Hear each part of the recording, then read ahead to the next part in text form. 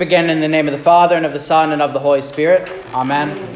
I believe in God, the Father Almighty, maker of heaven and earth, and in Jesus Christ, his only Son, our Lord, who was conceived by the Holy Spirit, born of the Virgin Mary, suffered under Pontius Pilate, was crucified, died, and was buried.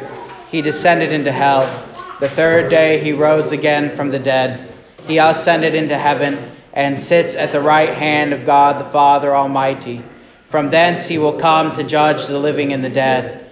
I believe in the Holy Spirit, the holy Christian Church, the communion of saints, the forgiveness of sins, the resurrection of the body, and the life everlasting. Amen. All right, and we'll continue with the hymn of the month. May God bestow on us his grace.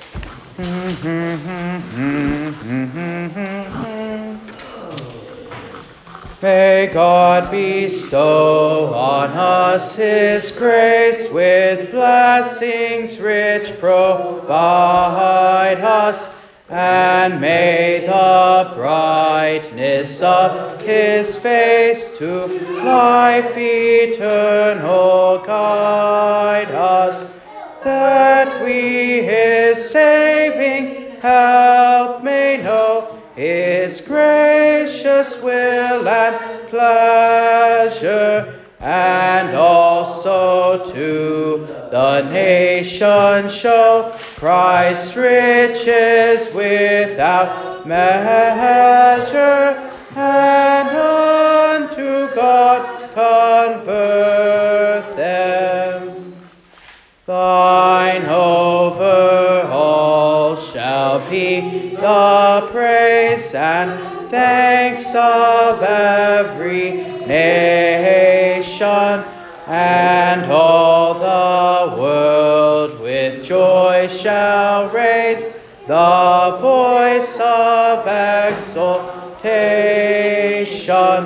For thou shalt judge the earth, O Lord, nor suffer sin to flourish. Thy people's pasture is thy word, their souls to feed and nourish, in righteous paths to keep them. Oh, let the people praise thy worth, in all good works increasing. The land shall plenteous fruit bring forth, thy word is rich in blessing. May God the Father, God the Son, and God the Spirit bless us. Let all the world praise him alone. Let solemn awe possess us. Now let our hearts say Amen.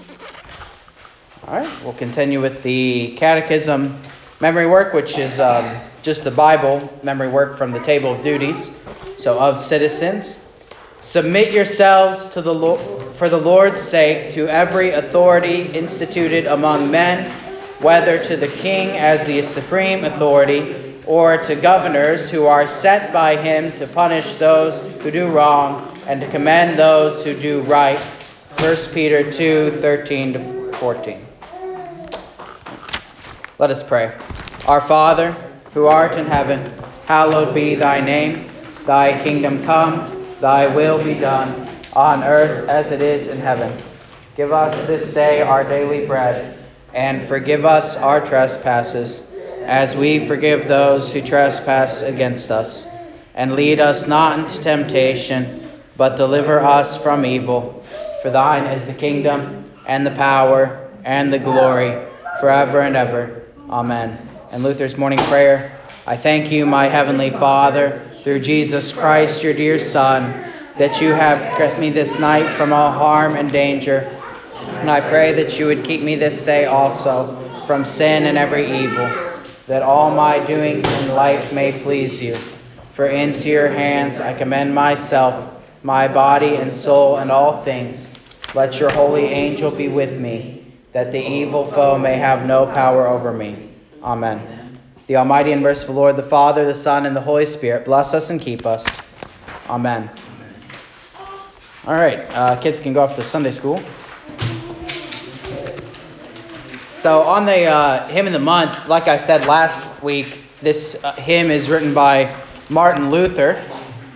He's really, that's one of the reasons I like Luther most is his hymn writing. Excellent hymn write. And this is his mission hymn. It's his evangelism hymn, if you will.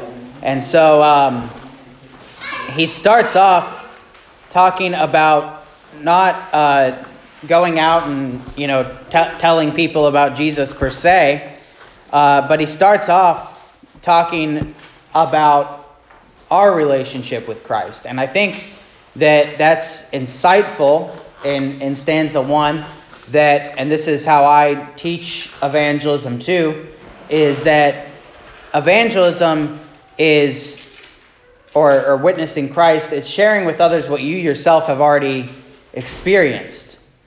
That you've been provided for, you've been blessed, you've been forgiven by Christ. And when God gives that grace to you, you can't help but it's going to overflow to others, right? This is the image of the overflowing cup in the scripture. That God fills us up so much that our cups overflow, and that with his mercy and grace, and that overflowing spills over to other people, right? And this is why I'm not huge on like big evangelism programs. We'll do certain organized evangelism activities, but having like a huge big program or doing something very kind of systematic doesn't always make sense to me with evangelism, because it kind of goes against the nature of evangelism, which is simply that evangelism or witnessing Christ is going to happen naturally out of the true Christian. And second, it tends to, when you start doing big programs, you're starting to treat people like numbers instead of lost souls. That this is, with modern day American evangelicalism, whatever you want to categorize that at, a lot of our Baptist friends, a lot of our Methodist friends, they, at least when I was around those people growing up, some, and my interactions with them, nothing against them, but they tended to treat evangelism like this thing that you kind of had to do. It was kind of this like checklist requirement. And I remember going to Baptist churches with my friends in high school, and they would ask questions of the students like, how many people did you invite tonight? How many souls have you won for Christ? And in the Lutheran perspective, and I think in the biblical perspective for that matter, that's kind of ridiculous, because one, you don't do it, right? It's the Holy Spirit's work. Only the Holy Spirit brings people. You preach the word, you speak the word to people, and they receive it. And the Holy Spirit uses that implanted word to grow that seed, which is fantastic. But they're not, whenever that happens, that's a lost soul, right? That's a soul for whom Christ died. It's not just a number to add to the church roster. So that's always important. But anyway, the point of the hymn here, may God bestow on us his grace with blessings which provide us the brightness of his face to life eternal guide us, that we his saving health may know his gracious will and pleasure. So that before Luther ever gets to the actual mission part of the hymn, his whole point is that we need to receive this first, right? The Christian needs to continually pray for God's abundant blessings and provision and eternal grace. And then when we know that last line, and also to the nations show Christ's riches without measure, and unto God convert them. Right? So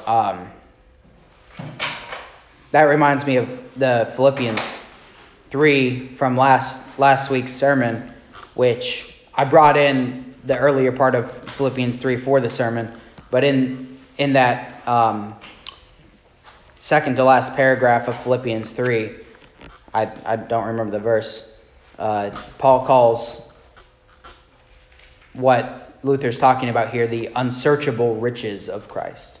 The unsearchable riches of Christ. I love that phrase. So anyway, we'll probably talk about stanza 2 next week. So that'll be good.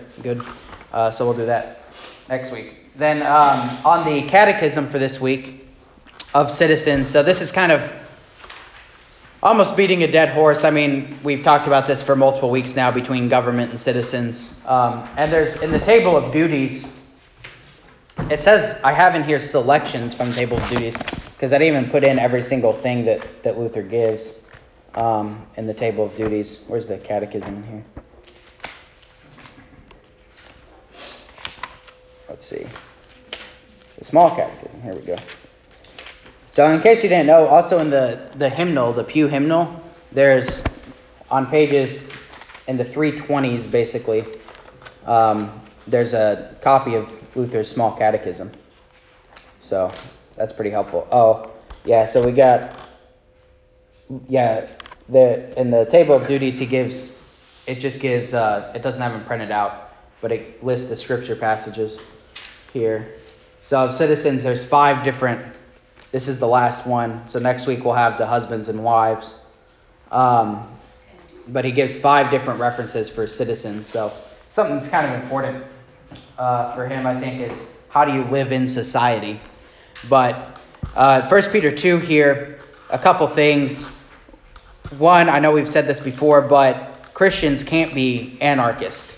The thrust of the passage here, submit yourselves for the Lord's sake to every authority instituted among men, whether to the king or to the governors, so on. So Peter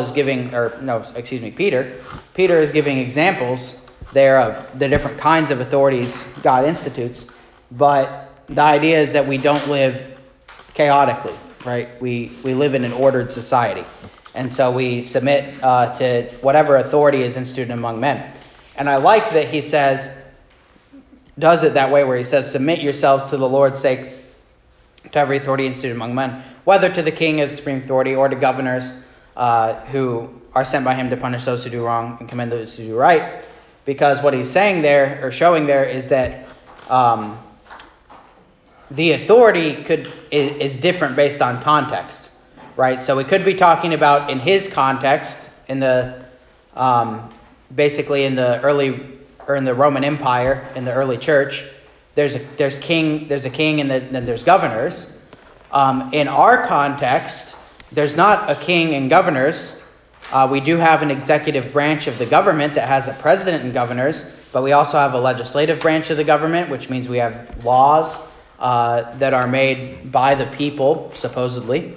Although I didn't get to vote on my property being annexed by Olive Branch, but, whatever.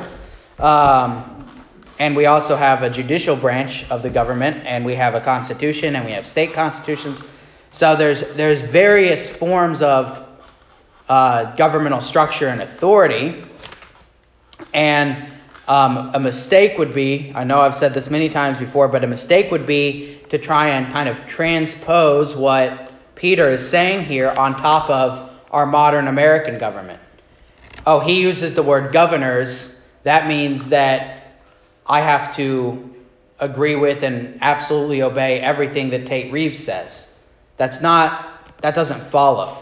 And the reason that doesn't follow is because the principle is not that you obey governors no matter what. The principle is that you submit to authority, that you don't live in a chaotic society.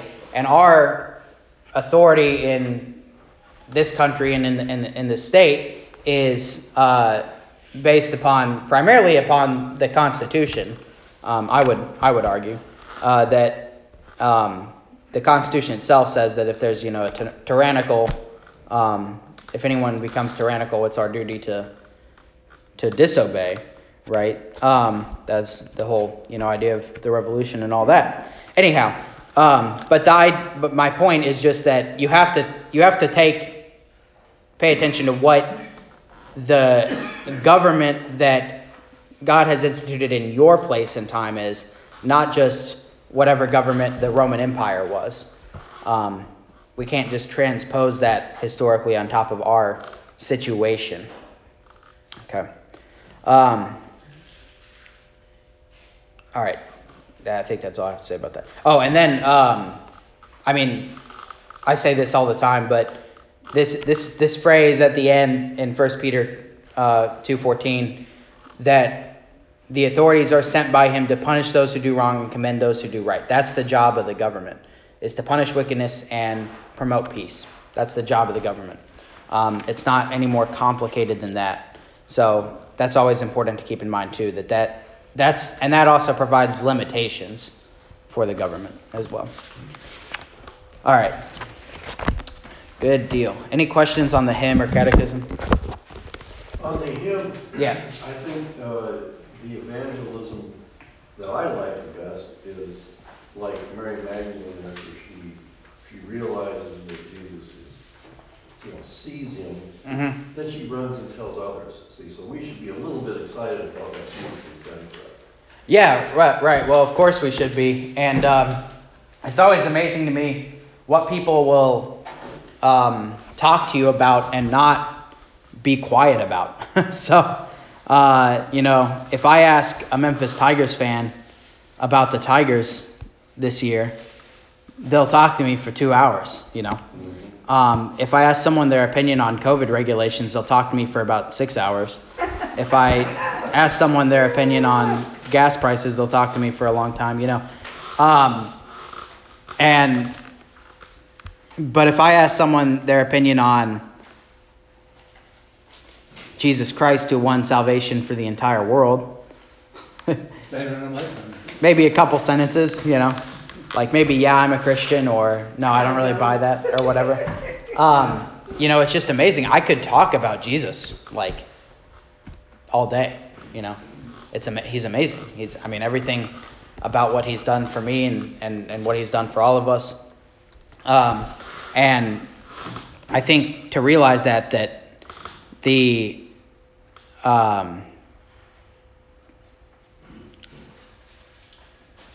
depth and richness of what Christ has done for us should constantly be on our minds, right? We should care about that more than really anything in life.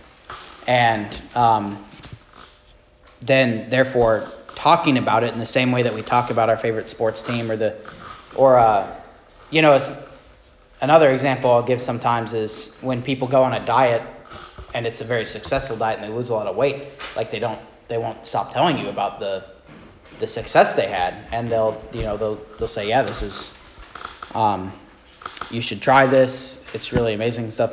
And that's like a very, very small analogy to how we should think about salvation, right? Because we've been saved not just from kind of being fat or whatever, right? We've been saved from eternal sin and damnation.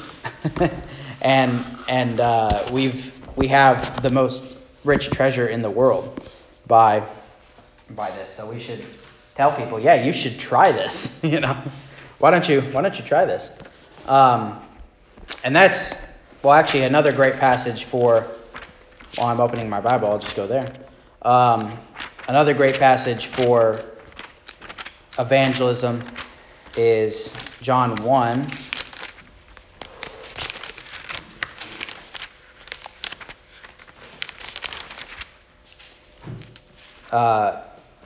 Philip and Nathanael. And Jesus calls Philip to be one of his disciples. Says Jesus wanted to go to Galilee. So this is John 1:43. And he found Philip and said to him, "Follow me." Now Philip was from Bethsaida, the city of Andrew and Peter. Philip found Nathanael and said to him, "We found him of whom Moses in the law and also the prophets wrote, Jesus of Nazareth, the son of Joseph." So Philip believes that Jesus is the Messiah. And Nathanael says, can anything good come out of Nazareth? Because Nazareth is kind of this, backwater town. And Philip says to him, come and see. Just come and see. Right? And then Jesus sees Nathanael coming toward him and says of him, behold, an Israelite indeed, in whom there is no deceit. And Nathanael said to him, how do you know me? So I think this is, first of all, the most basic principle we can get for evangelism here is what Philip says to Nathanael, just come and see. Right? So when you invite someone to church, you say, hey, this is the most amazing thing that happens every single week in my life. I receive the very body and blood of Jesus on my tongue, and my sins are forgiven.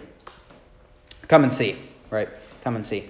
And then what happens afterwards is also good to know, is that Jesus connects with and knows Nathanael.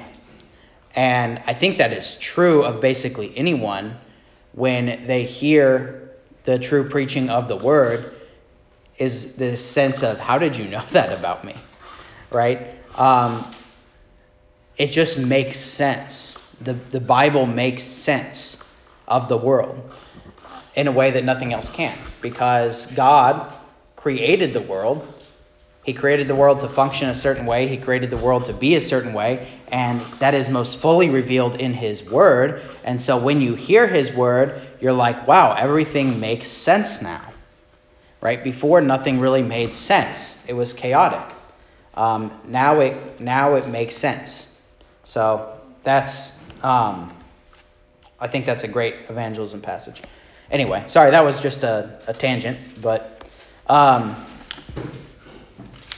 now to any other questions on the hymn or the catechism?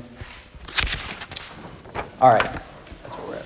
So we are continuing in Old Testament Bible history, and I printed out more of these sheets if you want them for reference, but very shortly we're going over the Northern Kingdom's prophets right now. And this is our last Northern Kingdom prophet, Hosea.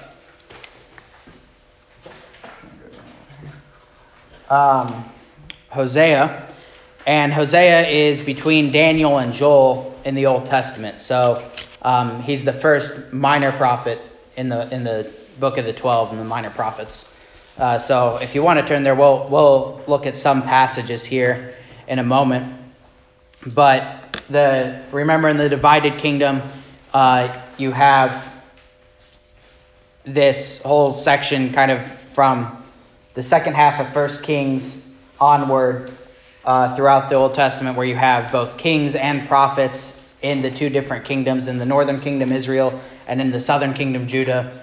And then eventually we're going to get exiles from both of those places, the Assyrian exile in the northern kingdom Israel and the Babylonian exile in the southern kingdom Judah, before they return from captivity for the second temple, which is then you have the intertestamental period, and then that's when Christ comes in. He comes into Second Temple Judaism. So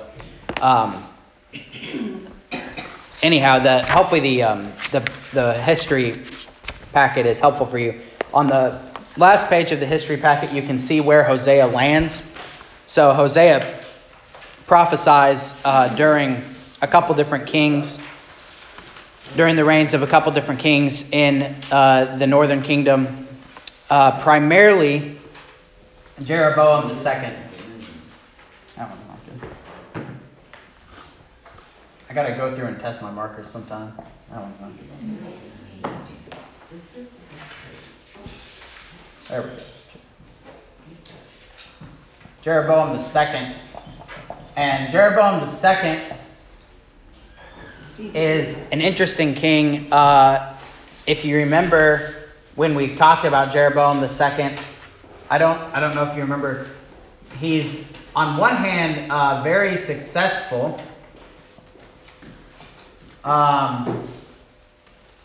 in that he gets a lot of earthly wealth right? This is Israel's most profitable reign is under Jeroboam II. So lots of earthly wealth. And one of the ways that that's accomplished is he has good relationships with foreign nations, and he's trading with them, and he's getting help from them, one of which is Assyria, which will eventually turn on Israel and overtake them and bring them into exile. But at the time, Assyria is a ally of Israel under Jeroboam II. He is one of the worst kings in that because of the success in some ways and their earthly wealth, they are distracted. They don't worship the true God, and they worship Baal, the Canaanite god, and they attribute that success to Baal's blessing them, which is obviously false. But they do that, right? So they're successful. They have wealth.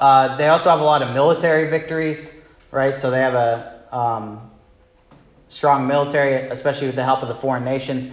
But he's one of the worst kings in being the most unfaithful to Yahweh, the most unfaithful to the true God. And so this is when Hosea prophesies.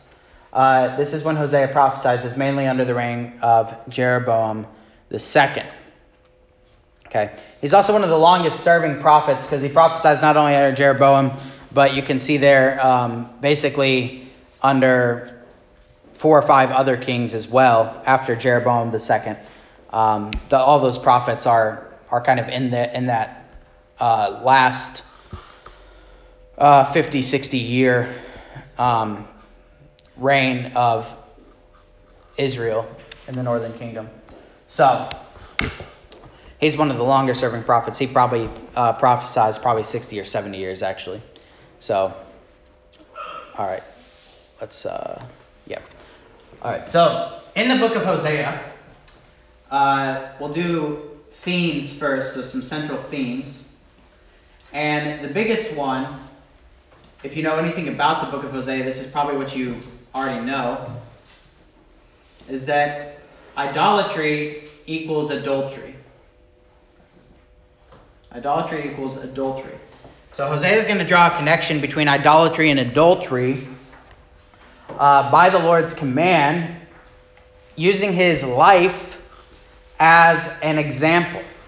So this is something actually very common among the prophets, is that they will act out in their own life something that they want to get across to the people. So Ezekiel is probably most famous for this, when Ezekiel will do things like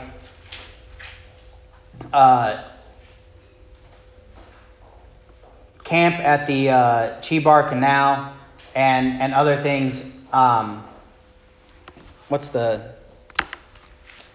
is he wears?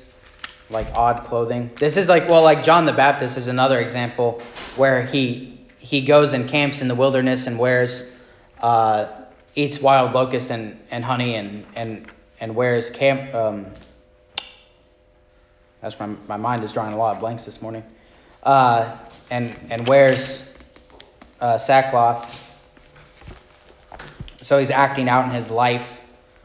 So this is what I was thinking about with Ezekiel, is God commands him to eat the scroll that he's given, and it's a sign that the sweet words of God's word are not being treated with reverence by the people of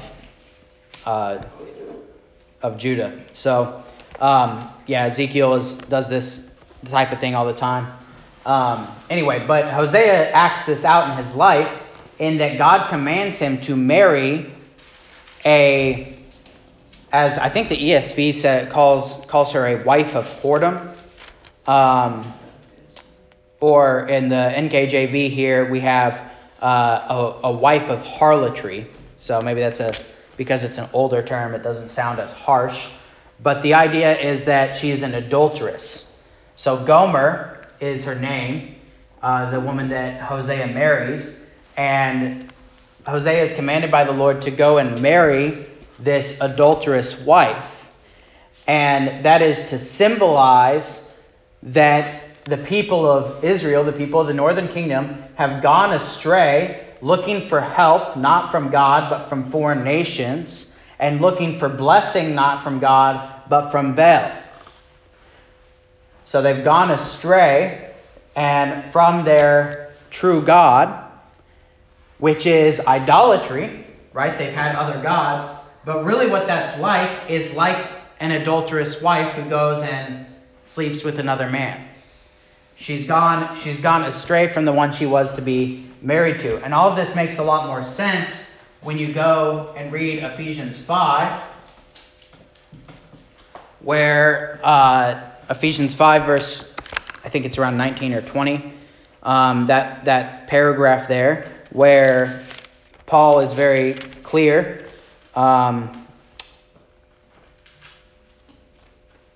So this is verses 22 and on. Wives, submit to your own husbands as to the Lord, for the husband is the head of the wife, as also Christ is the head of the church. Therefore, just as, and he is the Savior of the body, therefore, just as the church is to subject to Christ, so let wives submit to their husbands in everything. Husbands, love your wives, just as Christ loved the church and gave himself up for her. And he goes on and on and on. Eventually he says, this mystery is profound. I'm talking about Christ and the church. He gets confused when he's talking about marriage and Christ and the church because it's the same reality. The church is the bride of Christ. God's people are his bride. And therefore, whenever God's people go astray, what they're doing is they're cheating on their husband.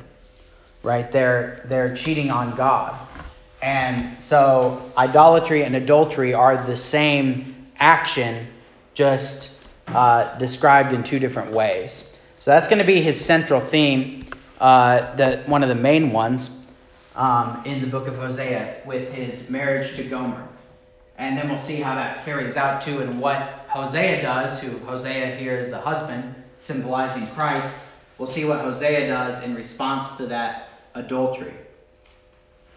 Another thing is you cannot serve God and mammon. So this is the same. This is what we were talking about before with the success and the earthly wealth and the military victories and all of that.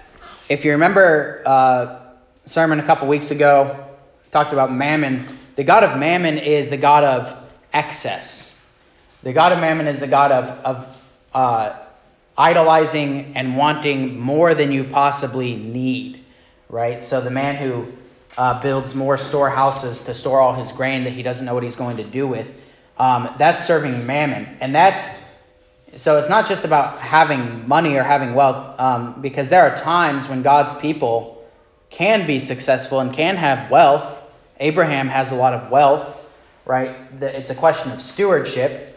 When they start to worship, when Jeroboam II starts to worship all this success and earthly wealth and his relationships with foreign nations, and then starts to attribute that to Baal, it shows that you cannot serve God and mammon. And Hosea, similar to Amos, who we've been talking about, is going to focus in on that you're rich in a certain way, but you're very, very poor in others, right? Amos has that passage about how there's going to be a famine in the land, not a famine of grain, but a famine of the word of God.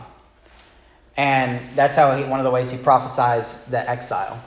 So we got that theme kind of running in the background. To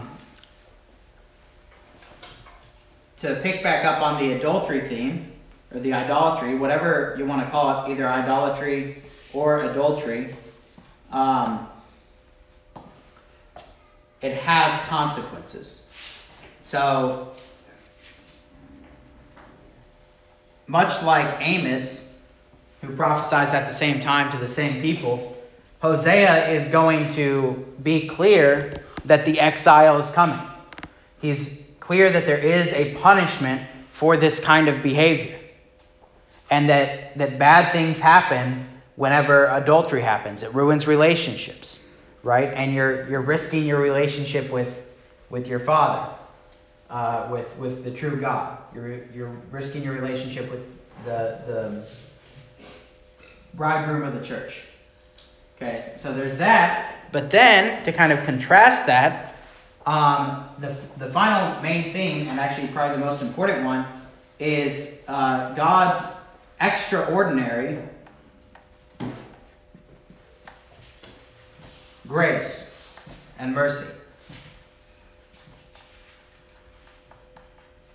So what happens with Hosea and Gomer is that even though Gomer commits adultery, God commands Hosea to go and redeem her, to buy her back, and to keep his marriage with her.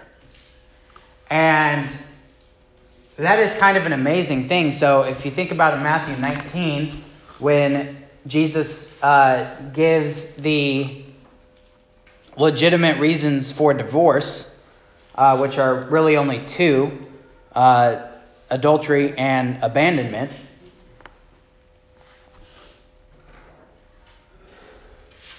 Most of the time, I shouldn't say most of the time, I don't know exactly the statistics on this. I would guess that most of the time, especially in our society, when a spouse commits adultery, the marriage ends in divorce. And Jesus does allow that. I mean, that is biblically allowed, that if reconciliation is not possible because of adultery, because the trust is so deeply broken between the spouse, between the two spouses, the couple, then divorce is permissible. Now, it is also true that adultery is not, or that divorce is not absolutely necessary in the case of adultery, right? So it is possible, and I know couples who have done this, that after a case of adultery, the couple can still reconcile and stay married. And that is, of course, on the basis of forgiveness that is only accessible, I think, through Jesus Christ, right? That kind of extraordinary forgiveness. Because ordinarily, right, you would think that after adultery it would be very, very hard to reconcile with your spouse. Well, God's grace and mercy is extraordinary, right? It's outside of the ordinary kind of grace and mercy that a normal person can muster up. And so when God tells Hosea, keep your wife, go back and redeem her, and be faithful to her, which would be very difficult for your normal person, what he's doing is he's showing the kind of love and grace that he has for his church. So despite the fact that Israel has constantly gone astray, I mean, think back all the way back to the wilderness wanderings, all the way back to the patriarchs. God's people are constantly going astray and committing idolatry/adultery. And yet, he says over and over again through the book of Hosea, I will forgive these people. These people will be my bride. I will love these people. I will be faithful to these people. And it's kind of amazing, God's extraordinary grace. So this is kind of contrasted then to the book of Amos. If you remember, I mean, in Amos, it was like kind of 90% punishment, 10% there's hope because there's a remnant. Hosea is like 10% punishment, 90% God's going to buy you back, God's going to redeem you. There's a hope for the future. His extraordinary grace and mercy. So it's a very hopeful book in that sense. That despite all this idolatry and worship of Mammon and worship of Baal, that there is hope for the future. So those are the main themes of the book. We'll do the outline next and then look at some key passages. Any questions so far?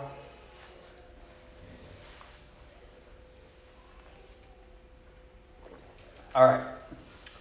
So as far as the outline of the book goes, could outline it in a couple different ways, but we'll do this one. So 1 through 3 is the story of Hosea and Gomer, and it's actually it's one of the longer minor prophets. It's 14 chapters.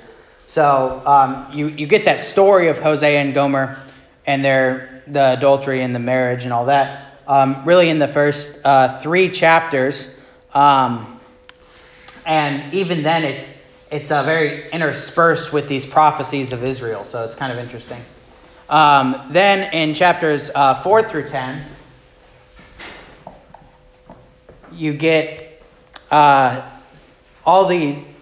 prophecies again, primarily against Israel. Like I said, you get a lot of hope interspersed in here too. There's always a lot of hope of God's grace and mercy that's going to be there. But he is going to go in this section on some of Israel's problems with the mammon and with the Baal worship. One of their big problems is the trust in Israel's alliances, and he's going to talk about how Assyria is eventually going to turn against them. So he's prophesying these things in his poetry. So that's kind of the main thrust of those chapters. 11 through 13 is interesting because he kind of turns a more historical lens. So this is more future in 4 through 10. It's more historical in 11 through 13, where he's going to bring to mind things of the past in Israel's history, like the whole story of Jacob. And he talks about Jacob and Laban, and Jacob's kind of struggles with his multiple wives.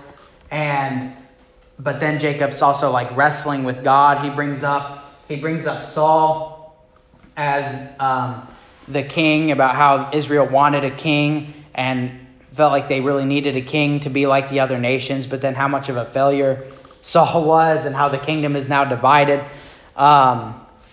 He brings up the wilderness wanderings and how basically to show that there's nothing new to what you're acting like. That even back in the wilderness wanderings, they were committing spiritual adultery, which is pretty interesting. So we got the kind of history lesson there. And then finally, verse 14 is all about the future hope. It's all about the future hope of the nations. So that's kind of the outline of the book. Probably the most exciting part is chapters 1 through 3. But once you kind of see what is going on, then it becomes a really great book as you start to read all the poetry. Any questions on the outline of the book there? All right. So next we'll do key passages. Let's see, we got about 6 minutes here. All right. So first one we'll look at is 1, 4 through 9. 1, 4 through 9. So I'll just go ahead and read that. Then the Lord said to him, "Call his name Jezreel, for in a little while I will avenge the bloodshed of Jezreel on the house of Jehu." So context here, I should just start at verse 3. Hosea takes Gomer as his wife, and she conceives and bears him a son. So then this is the son's name. So this is about Hosea and Gomer's children. "Call his name Jezreel, for in a little while I will avenge the bloodshed of Jezreel on the house of Jehu, and bring an end to the kingdom of the house of Israel. And it shall come to pass in that day that I will break the bow of Israel in the valley of Jezreel." And she conceived again and bore a daughter. Then God said to him, "Call her name Lo Ruhamah, for I will no longer have mercy." And Lo Ruhamah there literally means not my people. So your translation might just say, "Call her name not my people. For I will no longer have mercy on the house of Israel, but I will utterly take them away. It means no mercy, not no mercy. So lo Rama is no mercy, and then we'll get to lo Ami, which is not my people. So the different names mean different things. But I will utterly take them away, yet I will have mercy on the house of Judah, will save them by the Lord their God, and will not save them by bow, nor by sword, or battle, or horses, or horsemen. Now when she had weaned Lo Ruhamah, she conceived and bore a son. Then God said, call his name Lo Ami, and for you are not my people, and I will not be your God. So whenever the wife of harlotry, the adulterous wife, has children, the children are prophecies. The names of the children are prophecies against the adulterous Israel. And the three prophecies are that there will be a destruction of the people of Israel. So that's Jezreel. That there's going to be an end to the kingdom of the house of Israel. And that the bow will be broken in the valley of Jezreel. Then there's no mercy. That God has been... What has been keeping Israel going this whole time? What has been keeping them alive? It's God's mercy, right? How else could they stay alive if they didn't have God's mercy? So then, Lo Ruhamah, I will no longer have mercy. I will utterly take them away. And then, not my people, Lo Ami, whenever they have gone, they have decided to try and divorce God, to leave him. Then he says they are no longer my people, right? So this is a very harsh, they've completely left a very harsh prophecy against them. And then what we're going to see as he has all these prophecies of hope throughout the rest of the book is that he's going to reverse these things, right? Yes, there will be a destruction, but I will bring you back, right? We will rebuild. So he prophesies the rebuilding of the temple. Yes, there will be no mercy, but I will have mercy. I will go out and I will find you. I will have new mercy again. And yes, you have left me. You have called yourselves not my people, but I will still call you my people. I will buy you back. I will redeem you. And the idea of redemption in this book too is huge, right? That you can think about redemption in the book of Ruth, in Ruth. Which is like kinsman redeemer. This is the same kind of idea that if you wanted to keep a marriage with an adulterous wife, you would have to buy her back out of where she's gone, right? You'd have to go and redeem her, bring her back to yourself.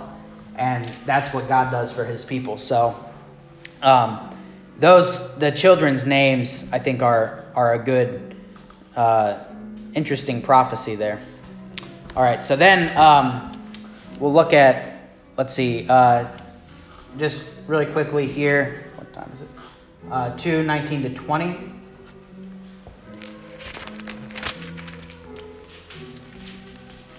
So this is one of the prophecies of hope so